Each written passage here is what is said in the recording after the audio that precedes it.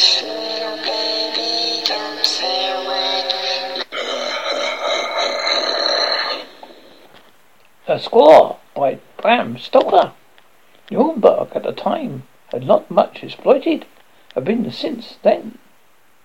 Irving had been not playing France, a very name of the old town that hardly known to the great bulk of the travelling public. My wife and I, being in the second week of our honeymoon, naturally wanted someone else to join our party, so that when the cheery stranger alias D.P. Hutchison, heading from the Eastern Man City, Bleeding Gulch, Maple Tree County, Neb, turned up at the station at Frankfurt, and casually remarked that he was going to see the most fired upon Miss Lucilla in a town in Europe, that he guessed so much travelling alone was enough to send an intelligent, active citizen into the melancholy ward of a daft house. We took the pretty broad hint and suggested we should join forces.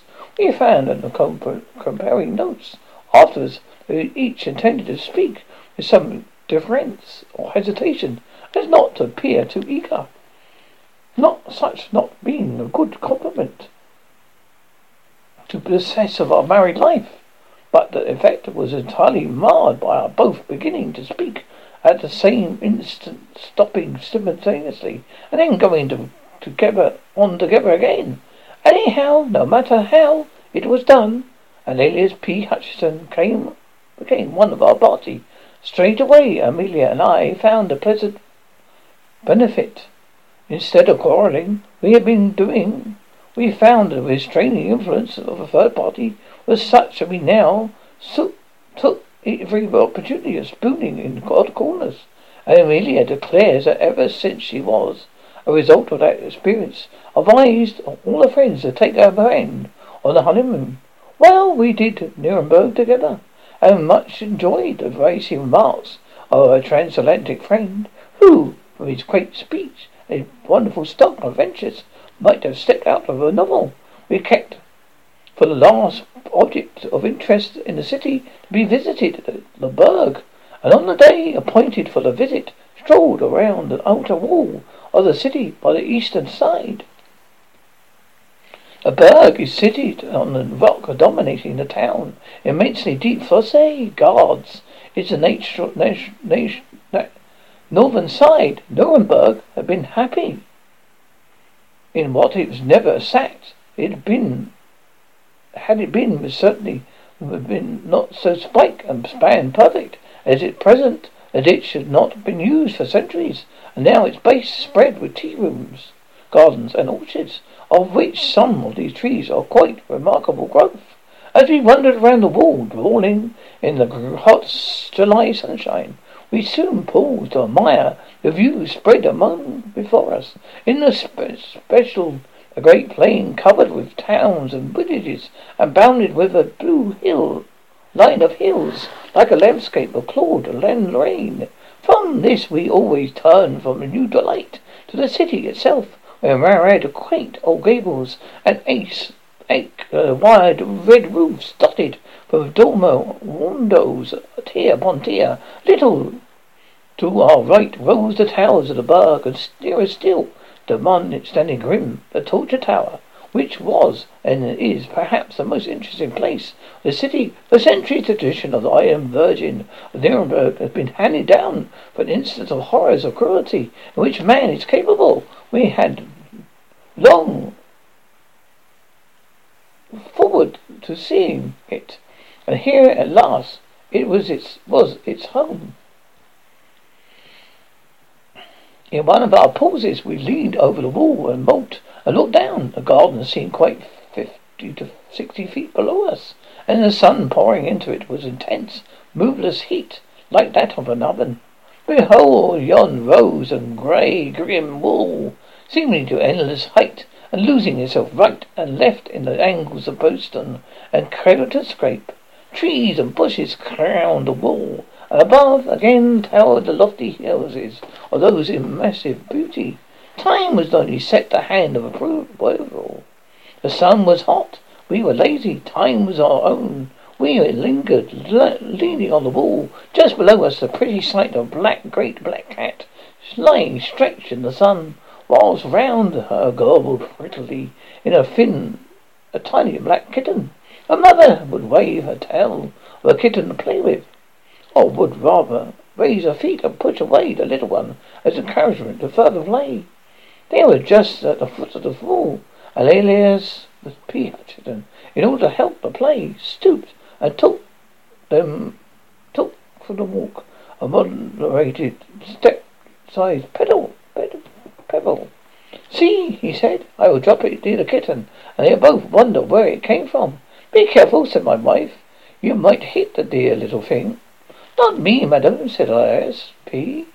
Why, I'm as tender as a marine cherry tree, nor bless ye, I couldn't hurt the poor potty little creature more than scrape a baby. Oh, you might bet your vigerated socks on that. See, I drop it fur away on the outside, if not to go near her. Thus saying, he leaned over and held his arm out at full length and dropped the stone. It may be there is some attractive force which draws less of matters to greater, or more properly, the wall was not plump, but sloped at its base, not noticing the inclination. Above, but the stone fell with sickly thud and came to us through the hot air, right on the kitten's head, and shattered it out its little brains. There and then, a black cat cast a shift upward glance. We saw our eyes like green fire fixed in instant Elias P. Hutchinson, and her attention was given to the kitten, which lay still with a quiver of her tiny limbs, whilst a thin red stream trickled from a gaping wound. With a muffled cry, such as a human being might give, she bent over the kitten, licking its wound and moaning. Suddenly she seemed to realize that it was dead, and again threw her eyes up at us. I shall never forget the sight, for she looked a perfect incarnation of hate. Her green eyes blazed with lurid fire, and the white, sharp teeth seemed to almost shine through the blood which doubled her mouth and whiskers. She gnashed her teeth. Her claws stood out stark at full length at her every paw. Then she made a wild rush up the wall as if to reach us, and when the momentum ended, fall back. And further added to her horrible appearance, for she fell, the kitten arose with her black hair, fur smeared with her brains and blood. Amelia's turned quite faint. I had to lift her back from the wall. There was a seat close by, a shade in a separating plane tree. I placed her while she composed herself. I went back to Hutchinson, who stood without moving, looking down on the angry track below.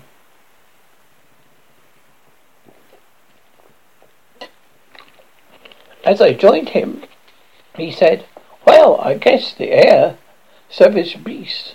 I see never crept once.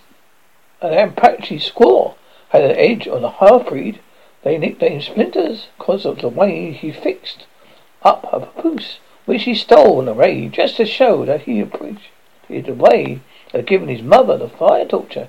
She got the kinder look to set on her face, that he just seemed to grow there. She followed Splinters where the 3 year till at least the braves got him and handed over to him. They did say that no man, white or Indian, ever been so long a dying under the tortures of the Apache. The only time I ever seen her smile was when I wiped her out. I killed them on the city camp, just in time to see Splinters pass in his cheeks, and we weren't sorry to go either. He was a hard citizen, and no, I never could shake with him after the papoose business, for it was bitter bad. He should not have been a white man, for he looked like one. You see, he got paid in full, darn me, but I took a piece of his hide from him, one to skinning posts, and had made it into a pocketbook. It is here now. He slapped in the breast pocket of his coat. Whilst he was speaking, the cat was continuing her frantic efforts to get up the wall. She then took a run back and then charged up, sometimes reaching an incredible height. She did not seem to mind the heavy fall, which he got each time, but started with new vigor. Every tumble appeared to become more horrible. Hutchinson was a kind-hearted man. My wife and I had both noticed little acts of kindness to animals, as well as to persons. He seemed concerned with the state of fury which the cat had wrought herself. "Well, now," he said, "I dare declare that the poor critter seems quite desperate there, poor thing. It was all an accident, though. You wouldn't bring back your little one, do you? Say, I wouldn't have had such a thing happen for 1,000. Just shows you what a clumsy fool of a man could do when he tries to play. Seems I'm too darn supper-handed to even play with a cat," say Colonel. It was a pleasant way. He had bestowed titles freely. "I hope your wife doesn't hold no grudge against me on account of this unpleasantness. Why, I wouldn't have occurred on no account." They came over to Amelia, apologized profusely. She was her usual kindness of heart, hastened to assure him she was quite understood that it was an accident. Then we all went back again to the wall and looked over. The cat, missing Hutchinson's face, had drawn back across the moat and was sitting on her haunches as though ready to spring. Indeed, the very instant she saw him, she did spring, whether blind or reasonably fury, which would have been grotesque, only it was so frighteningly real. She did not only try to run up the wall, but simply launched herself at him, as though hate and fury would lend her wings to pass straight through the great distance between them. Amelia, womanlike but quite concerned, said to Elias P. in a warning voice, "Ah, you must be careful. The animal would try to kill you if she were here." Her eyes looked like positive murder. He laughed out jollily. "Excuse me, madam," he said. "I can't remember laughing. Fancy a man who thought vigorously an alien being careful of being murdered by a cat." When the cat heard him laugh, her whole demeanour seemed to change. She no longer tried to jump or run up the wall, but went quietly over and then sitting back again beside the dead kitten began to lick and fondle it as if it were alive. "See," said I, "the effect of a really strong man." Even the animal, in the midst of her fury, recognized the voice of master and bowed to him. "Like a squaw," was the only comment of Elias P. Hutchinson. As we moved on our way round the Clove City fosse, every now and then we looked over the wall, and each time saw the cat following us. At first she kept going back to the dead kitten, and when the distance grew greater, took it in her mouth, so followed.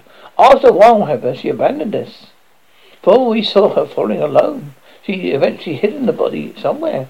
Amelia's alarm grew at the persistence, and more than once she repeated her warnings. The American always laughed with amusement, till finally, seeing she was beginning to be worried, he said,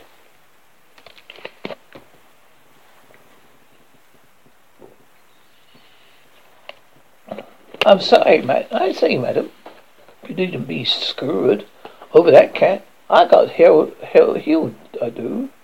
Here he slapped his pistol pocket, the back of his lumbar region. "Why shouldn't have you worried? I shoot a critter right here, at risk of the police interfering with a citizen of the United States by carrying arms, contrary to regulations."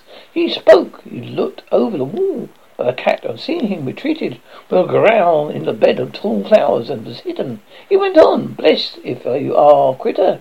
Aren't they make more sense than more good for the most Christians? I guess we've seen the last of her, you bet. She'll go back now to the busted kitten and have a pleasant private funeral of it all to herself."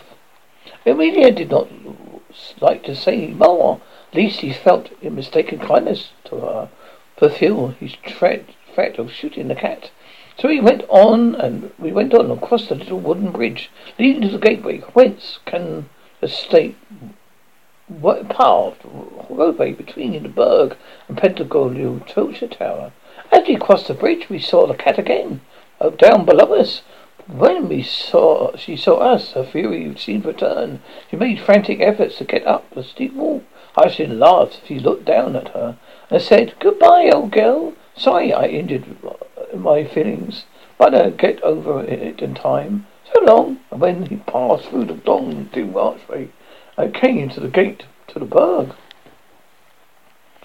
Whence we came not again after our survey the most beautiful old place, which even the most well-intentioned efforts of the Gothic restorers of 40 years ago been able to spot through the restoration, was then glaringly white. We seem to have quite forgotten the unpleasant episode of the morning. The old lime tree, his great trunk gnarled with the passing of every 9 centuries, the deep well cut through the heart of the rock, whose captives of old and lonely to view from the city wall, whence we heard spread over almost a full quarter of an hour. The ridiculous chimes of the city had all but to wipe out our minds in the incident of the slain kitten.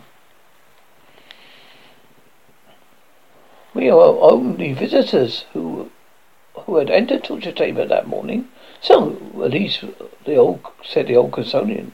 We had the place all to ourselves, were able to make a minute and more satisfactory survey than would have otherwise been possible. Custodian, looking up to us in the sole source of his gains for the day, was willing to meet our wishes in any way. A torture tower is truly a grim place, even now when many thousand visitors have sent a stream of life and the joy that follows life into the place.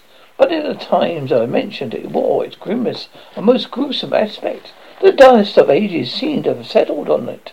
The darkness and horror of its memories seemed to have become a sediment in a way that would have satisfied the pantheistic souls of Philo or Spinoza. The chamber where we entered was seemingly in its normal state, filled with incarnate darkness. Even the hot sunlight streaming in through the door seemed to last to the vast thickness of the walls, only showed the masonry rough as when the builders of so-called scaffolding had come down, but coated the dust with marked here and here were patches of dark stain which walls could have given their own dread memories of fear and pain. We were glad to pass the dusty wooden staircase, the stone leaving the altar building often to light us somewhat to our way. For our very eyes, the one long wicked evil smelling candle struck in the sconce of the hall gave an inadequate light. When we came up through the open trap in the corner of the chamber overhead, Amelia held on to me tightly, as I could actually feel her heart beat. I might say, to my own part, I was not surprised at her fear, for this room was even more gruesome than that below. Here was certainly more light, but only to sufficient to realize the horrible surroundings of the place. The buildings of the tower evidently intended the only two,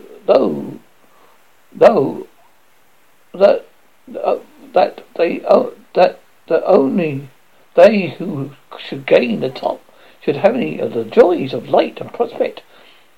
There, as we noticed from below, were ranges of windows, a bit of medieval smallness, where elsewhere in the tower were only a few narrow slits, such as were in habitable places medieval defences. A few of these were only lit the chamber, and were so high up in the wall that from no part could the sky be seen through the thickness of the walls, in racks and leaning in disorder against the walls. Were a number of headsmen's swords, great double-handed weapons of broad blade and keen edge. Hard by their several blocks, whereupon the necks of the victims are laid, and with here and there deep notches over the still bit enough to scar the flesh, and shorn in wood.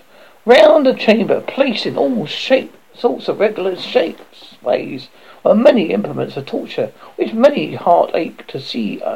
Chairs full of spikes, which gave instant and excruciating pain. Chairs and couches with dull knobs, whose torture was seemingly less, but which made slobber with equally infectious. Racks, belts, boots, gloves, collars, all made for compressing at will. Steel baskets in which the head would be slowly crushed into pulp if necessary. Watchman hooks and with long-handled knife would cut out a resistance. This is speciality of the old Nuremberg police system, and many, many other devices for man's injury to man.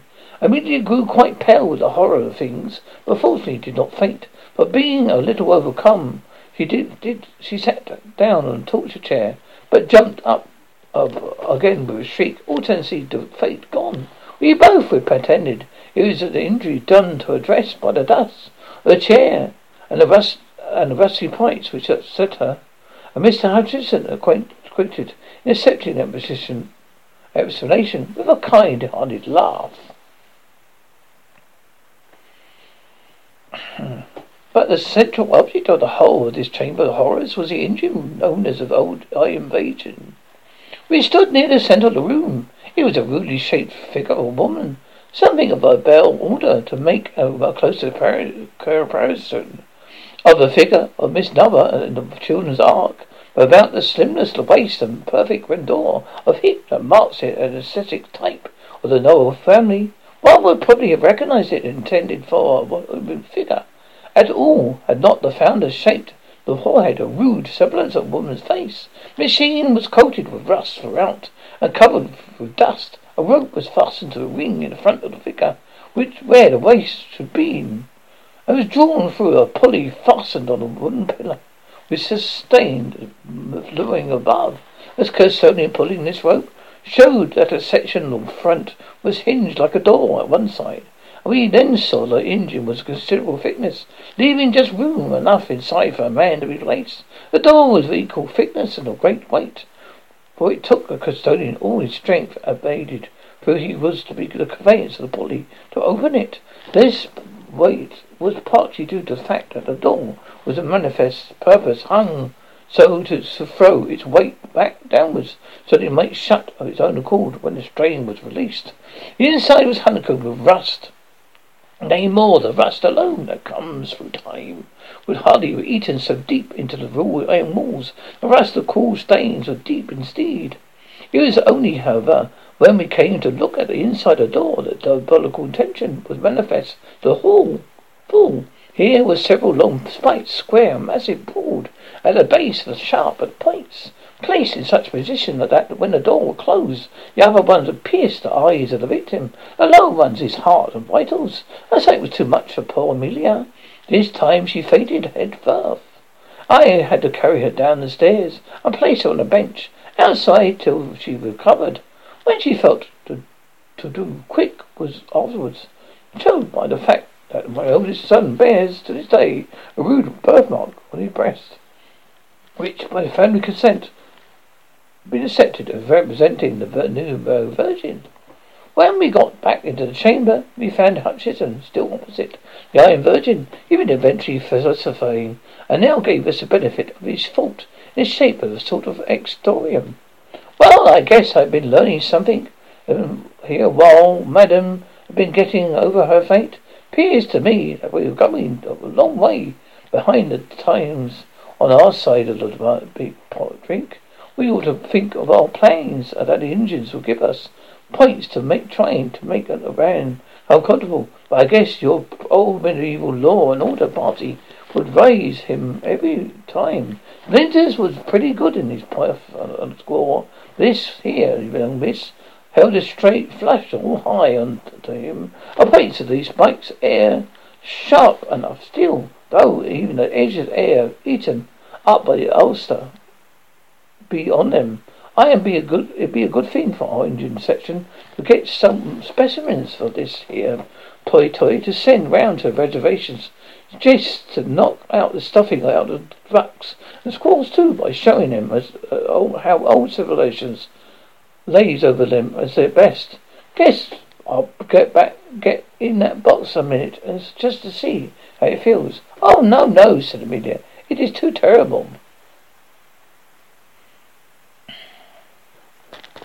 Yes, madam, nothing too terrible to explore your mind. I've been in some queer places in my time. Spent a night inside a dead horse, where a prairie fire slept me in Montana territory. Another time slept inside a dead buffalo, when the Comanches were on the warpath. I didn't care to leave my kid on them. I've been 2 days in a caved-in tunnel in the Bill Poncho coal mine in New Mexico. As one of the four shuttled a few parts of a day, the Cassidian, they slid down her side, which we were sitting the foundations of the Pueblo Bridge. I am not flunked out another experience yet. Do not propose to begin now. We saw that he was about set on the experiment. So I said, well, hurry up, old man, and get through it quick. All right, General, said he, but I calculate we aren't ready yet. The gentlemen, my preceders, were stood in their canister, but didn't volunteer for the office. Not much. I guess there's some monumental trying up before the big stroke was made. I want to go through this thing fair and square, so I don't get fixed up proper. I dare say this old gallant can rise some string and tie me up according to sample. Then he said interrogatively to the old custodian, but the latter, who understood the drift of his speech, though perhaps not precipitating the full niceties of dialect and imaginary, shook his head. His protest was, however, only formal and made to overcome. The American thrust a gold piece into his hand, saying, take it, pirate, it's your plot.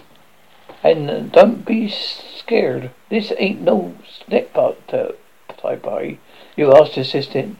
You used some thin frayed rope, proceeded to bind our companion with different straightness. The purpose is, when the older upper part of the body was bound, Hutchins said, hold on a moment, Judge. Guess I'm too heavy to tote into canister. You just let me walk, and then you wash up with crowding my legs. When speaking, he was backing himself to the opening, when it was just enough to hold him. It was a close fit, and no mistake. Amelia looked on with fear in her eyes, but evidently did not say anything. No custodian appeared completed his task by trying the American's feet together, so that it was now absolutely helpless and fixed in a voluntary prison. He seemed to really enjoy it, and his face smile was habitable, and his face blossomed into gratuity as he said, guess this here Eve has made out the rib of the dwarf. Isn't much room for a full-grown child citizen of the United States to hustle. We have to make our coffins more roomier in Idaho County territory. Now, Judge, you best begin to let this door open down. Shut slow onto me. I want to feel the same pleasure the other Jays that had when spikes began to move towards their eyes. Oh no, broke in Amelia hysterically. It's too terrible. I can't bear to see it. I can't. But the American was obdurate. Say, Colonel, said he, why not take Madam for a little promenade? I wouldn't hurt her feeling for the world. But now as I am here, 8,000 miles, would it be too hard to give up the very experience I've been pining and panting for? A man can't get to feel like a can of goods every time. Me and the judge have fixed up this thing in no time. As when you come back, we will laugh together. Once more with resolution that is born in Crossley triumphed, and Amelia stayed holding tight to my arm and shivering whilst the custodian began to slacken slowly, inch by inch, the rope which held back the iron door. Haggard's face was positively radiant. His eyes followed the first movement of Spikes. Woo, he said, I guess I have not enjoyed this enjoyment since I left New York.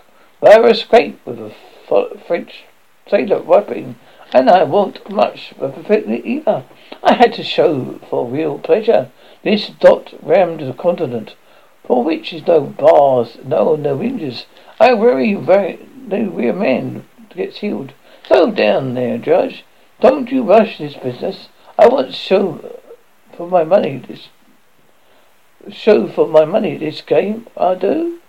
Custodian must have had him in some blood. Vicissitudes and ghastly tower. Free worked the engine with a deliberate and excruciating slowness, which was 5 minutes in which the outer edge of the door not moved half as many inches. Began to overcome Amelia. I saw her lips whiten, and I felt her hold upon my arm relax. I looked around an instant for a place where a run to lay her, and I looked at her again. Upon her eye had come fixed aside of the Virgin. Followed in direction, I saw the black cat crouching out of sight. Her green eyes shone like danger lamps in the gloom of the place, and then her colour was heightened by the blood, and still smeared her coat, and reddened her mouth. I cried out. The cat! Look out for the cat, for even then she sprung out before the engine. At this moment she looked like a triumphant demon. Her eyes blazed with ferocity. Her hair bristled out till she seemed twice her normal size. Her tail lashed about as it does a tiger's when the quarry is above. Before, alias L.B. Hutchinson, when he saw her, was amused. His eyes positively sparkled with fun, as he said, "Darn if that squaw hadn't been on the way or got on all I was. Just give her a shove off. And comes any of her tricks on me, I'm fixed everlasting by the boss. And down my skin I'll keep my eyes from her, if he wants them. Easy there, Judge. Don't you slack that on their rope, or I'm inured." At this point, Amelia completed her feint. I had to clutch hold of her round the waist, or she would fall to the floor. While I was attending to her, I saw the black cat crouching for a spring, and jumped to turn the creature out. But at that instant, had a sort of Irish scream. She held herself not as we expected to Hutchinson, went straight to face the concerning. Her claws seemed to tearing wildly as one sees the Chinese drawing of the dragon rampant. As I looked, I saw one of them light on the man's poor man's eye, and actually tear through it, and down his cheek, leaving a wide band of red, where the blood seemed to spurt from every vein. With a yell of sheer terror, which came quicker than a sense of pain, a man leaped back, dropping as he did the rope that held back the iron door. I jumped for it, but it was too late. The cord ran like lightning through the pulley back, and a heavy mass fell forward from its own weight. As the door closed, I caught a glimpse of our poor companion's face. He seemed frozen with terror. His eyes stared with horrible anguish as he dazed. No sound came from his lips. Then the spikes did their work. Happily, the ending was quick, for when I wrenched open the door, they pierced so deep they locked in the bones of the skull, through which they crushed. Eventually tore him. He was out of his iron prison bound. Still bound as he was, he fell full length with stickily thud upon the floor, and face turning to walk upward as he fell. I rushed to my wife, lifted her, and carried her out, for I feared, for a very reason, she would wake from her faint to such a scene. I laid on her on the bench outside, and ran back, leaning against the wooden column. Was the custodian moaning in pain, as he held his red handkerchief to his eyes, and sitting on the head of the poor American was the cat, purring loudly as it licked the blood which trickled through the glass socket of his eyes. I think no one will call me cruel because I seized one of the old executor's saws and saw the cat in two as she sat.